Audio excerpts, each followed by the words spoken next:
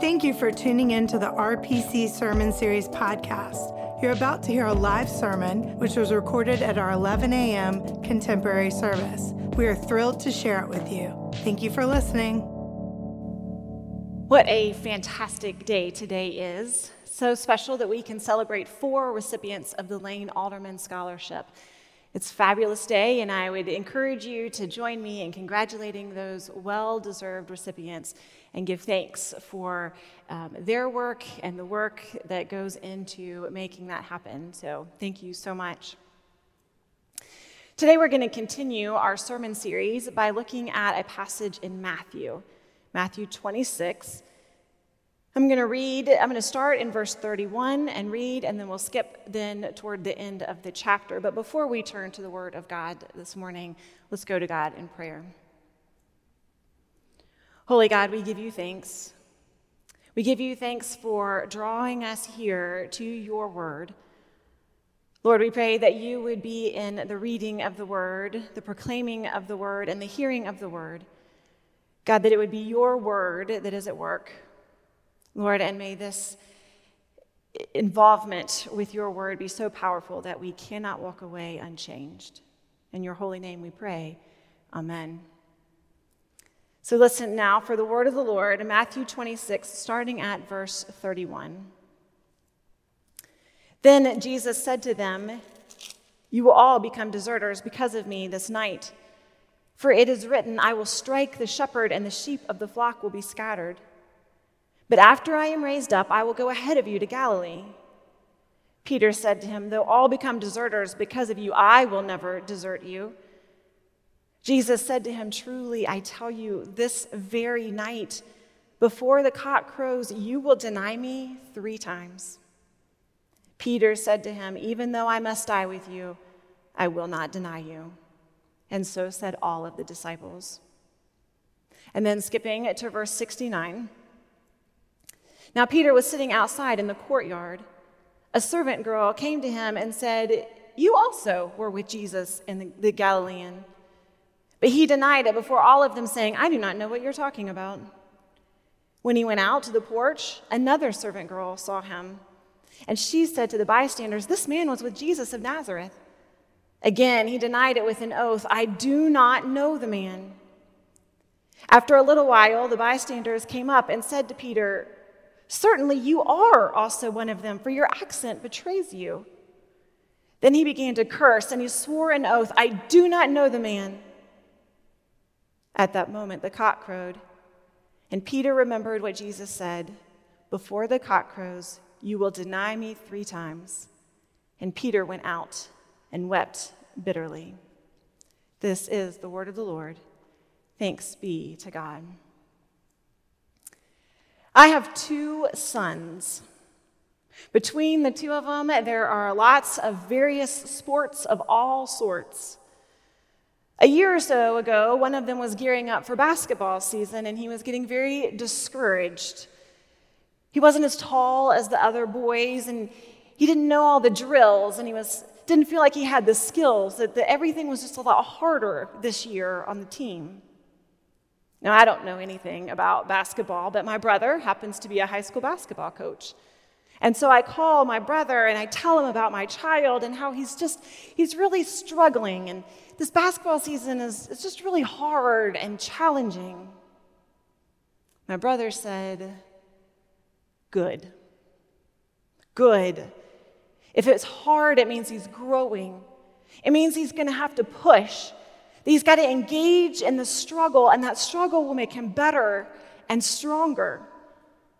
My brother said, tell him he has to keep going, and even if he's not the best on the team at the end of the season, he will be a much better player than if he leaves to go play for a smaller, weaker, easier team where he can be the star. I think as we look at the passage today, I'm wondering if Peter chose the weaker, easier route for his own edification instead of doing the hard work and joining in the work with God.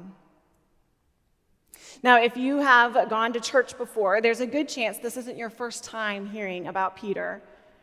Church people love to talk about Peter. He's very exciting. He's bold and passionate.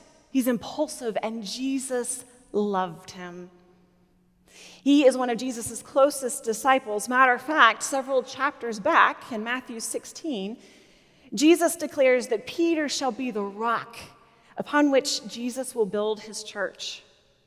Jesus even goes on to say that the church on this rock will be so strong that the gates of hell will not prevail against it. By the time that we get to our text that we are reading today, Jesus has just finished his last meal with the disciples, reminding him that his body is going to be breaking and his blood is going to be poured out, but that all of that is an indication of his love for them. And Jesus reminds them that they will be together again, that the kingdom of God will come again. But then when we start our text today, that's when Jesus drops the real bomb. He says to his disciples, "All of you will become deserters of me." And you can almost hear Peter declare, whoa, this is insulting. We've left our jobs and our families, and we have traveled all over the place. And after all that we've done, you think we will desert you? Peter jumps up in usual Peter passionate fashion, and he declares to Jesus that maybe all of these guys will, but not me, Jesus, not me. I love you too much. I'm too passionate. I'm tenacious like a mama bear. Nothing can shake me from you, Jesus. Even if I have to die, I will not desert you. After this exchange, Jesus decides that maybe he needs a moment, and so he gathers up his most intimate group of friends, James, John, and yes, Peter. And they go into a beautiful garden with large olive trees with their twisty trunks and branches that provide a safe place to hide away on a terrifying night.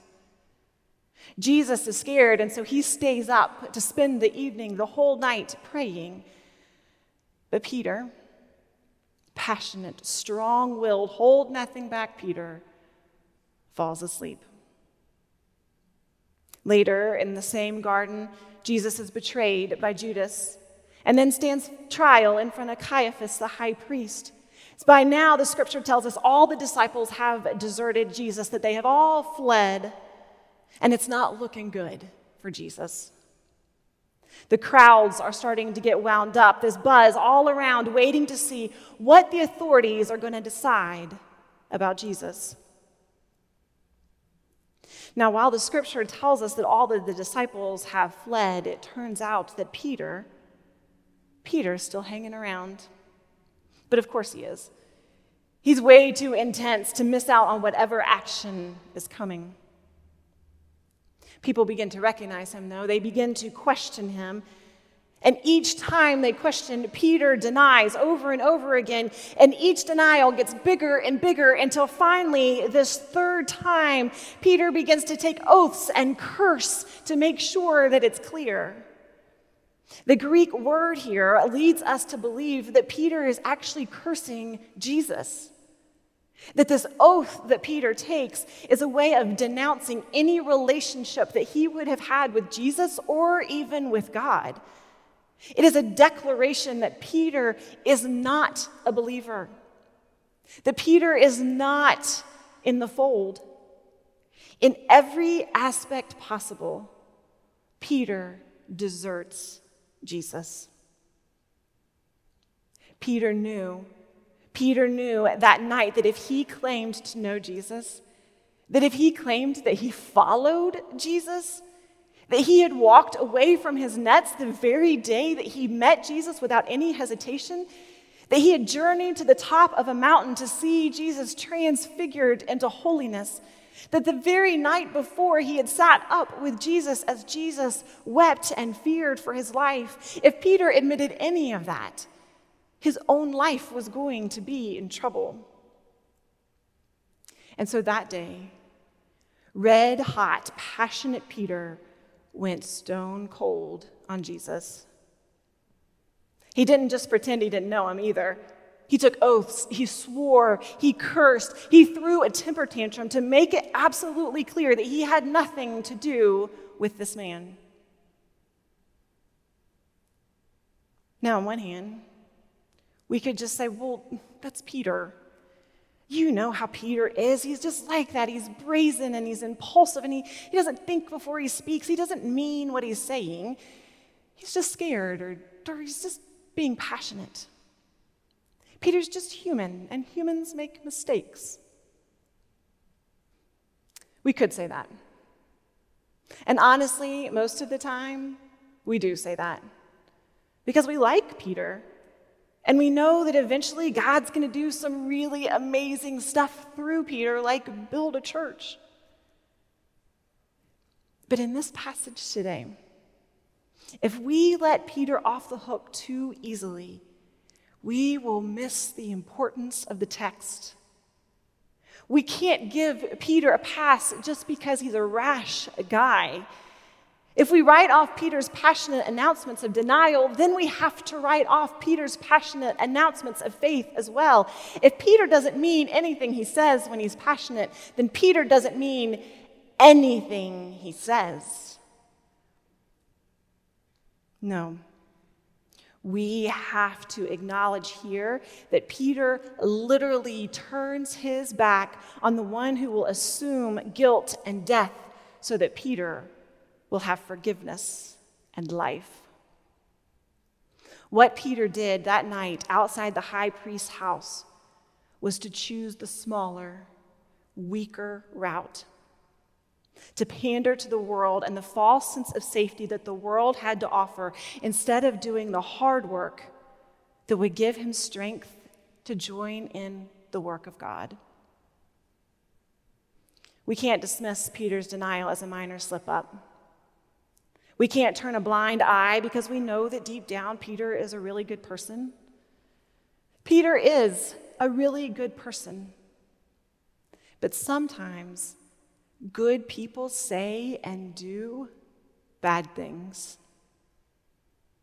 Being a human is complicated. And being a human that claims to follow a brown-skinned Palestinian man who was convicted and executed makes it even more complicated.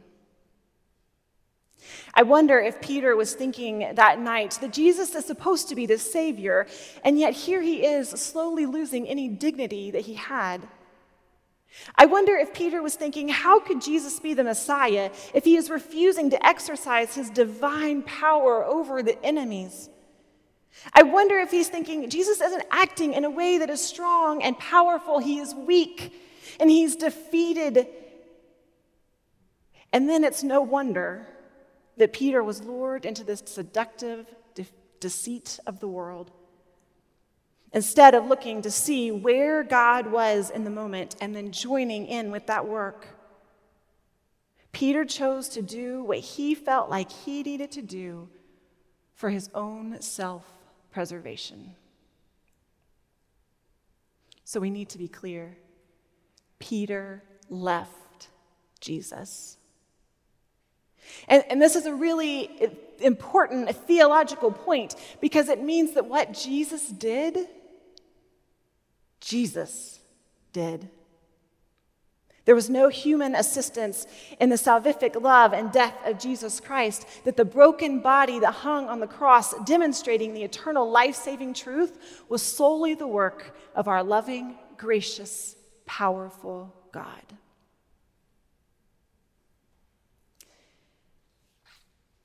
Now I'm going to say something that's a little bit hard here. Because I'm wondering if the reason we let Peter off the hook so easily is because letting Peter off the hook excuses us as well. Like Peter, it makes those really hurtful, hard things that we say not so bad because deep down inside we're good people. We'd like to believe that surely people know that we didn't intend to hurt them with what we said, even when our words were really harmful. Or maybe, like Peter, we believe we're just trying to protect our own selves, our families.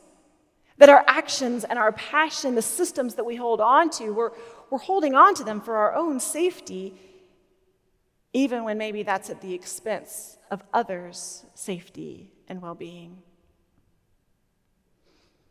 Or maybe, like Peter, going against the crowd will cost us more than we're willing to pay. Our career, our families, our community. We live in such a polarized culture that sometimes we feel like we have to protect every single word we say so as not to be rejected in our entirety.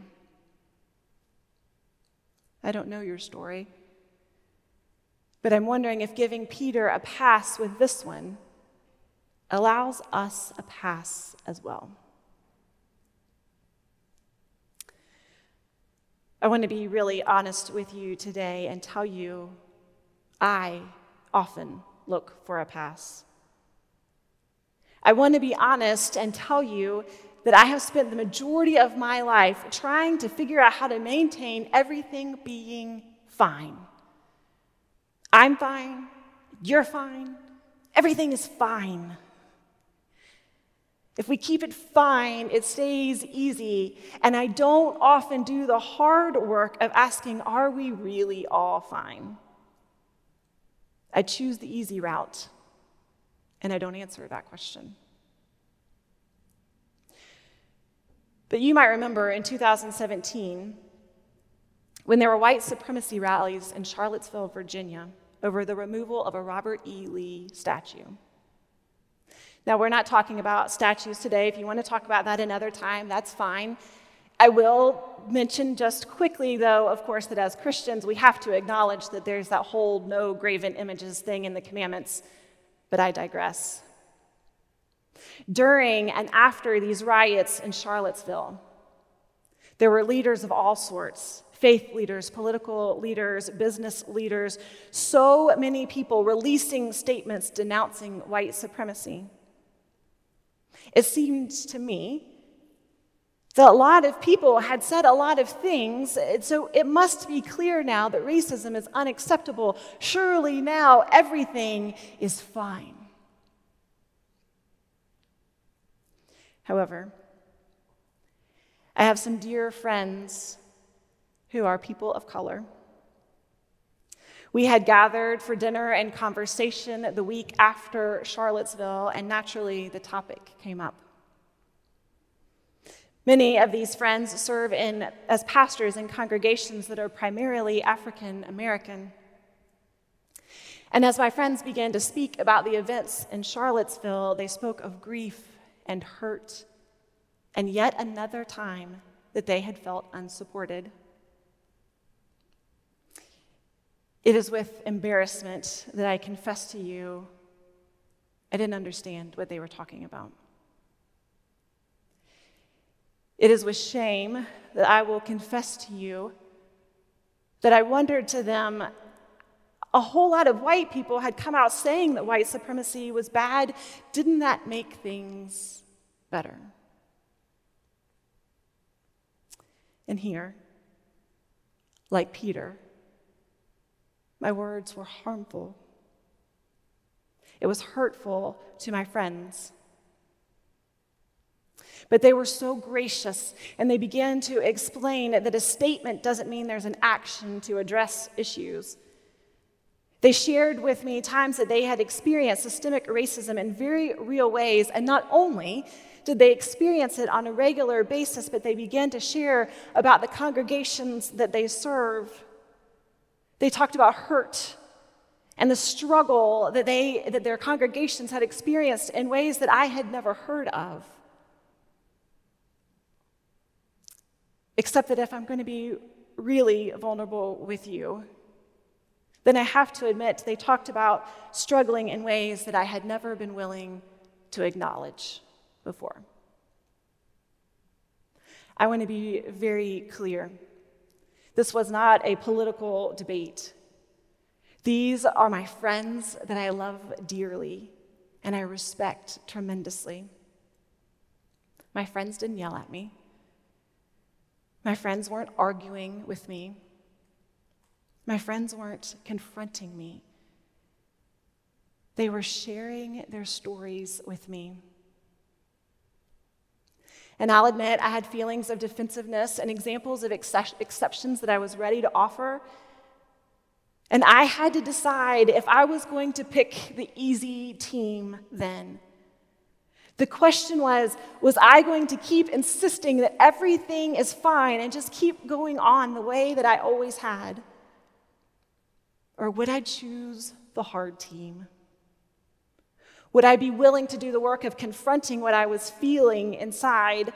Would I be willing to do the hard work of understanding why I was feeling this way and to begin exploring the systems that I'm a part of?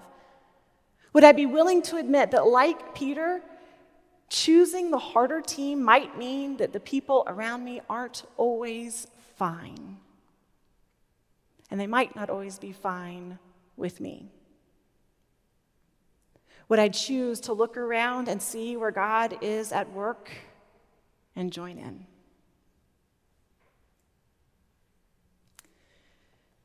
When the rooster crowed that morning, Peter instantly became aware of the tragic night that he had just had. But y'all, I don't want you to miss this. The very difficult moment that the rooster crowed is also the moment that Peter's redemption began. Because the rooster crowing meant that all the things that Jesus had said were true, even the things that had been hard to hear. And if it's all true, that means the fact that we have a gracious, loving God who is at work reconciling the world back to God's very own self, that all of that is true. And the scripture tells us that Peter began to weep. And it is then that Peter began to weep. It is then that Peter began to choose to do the hard work. And we keep reading in Matthew, and we see that Matthew confesses, that Matthew asks for forgiveness, that Peter confesses, and Peter does the hard work. And Peter begins to look deep inside of who he is and who he's called to be. And Peter begins to join in the work that God has called him to do. In that hard work, then, Jesus built the church on the rock. And y'all, thousands of years later, our lives are changed because of the church, because Peter did the hard work. Friends, I believe that even now in our culture, now in our church, now even in a pandemic, that God is at work. And Peter reminds us that we must pay attention to where God is and then do the hard work of claiming that truth of God and joining in. May it be so in your life and in mine. Thanks be to God. Let's pray. Holy God, we give you thanks for this day, for this opportunity to be in your word. God, we pray that you would bring us before you, that you would equip us, that you would strengthen us, that you would make us vulnerable enough, Lord, that we would do the hard work that you call us to do. Lord, be with us and strengthen us. In your holy name we pray. Amen. Thank you so much for listening to the RPC Sermon Series podcast. If you'd like more info about Roswell Presbyterian Church, check out our website at roswellpres.org.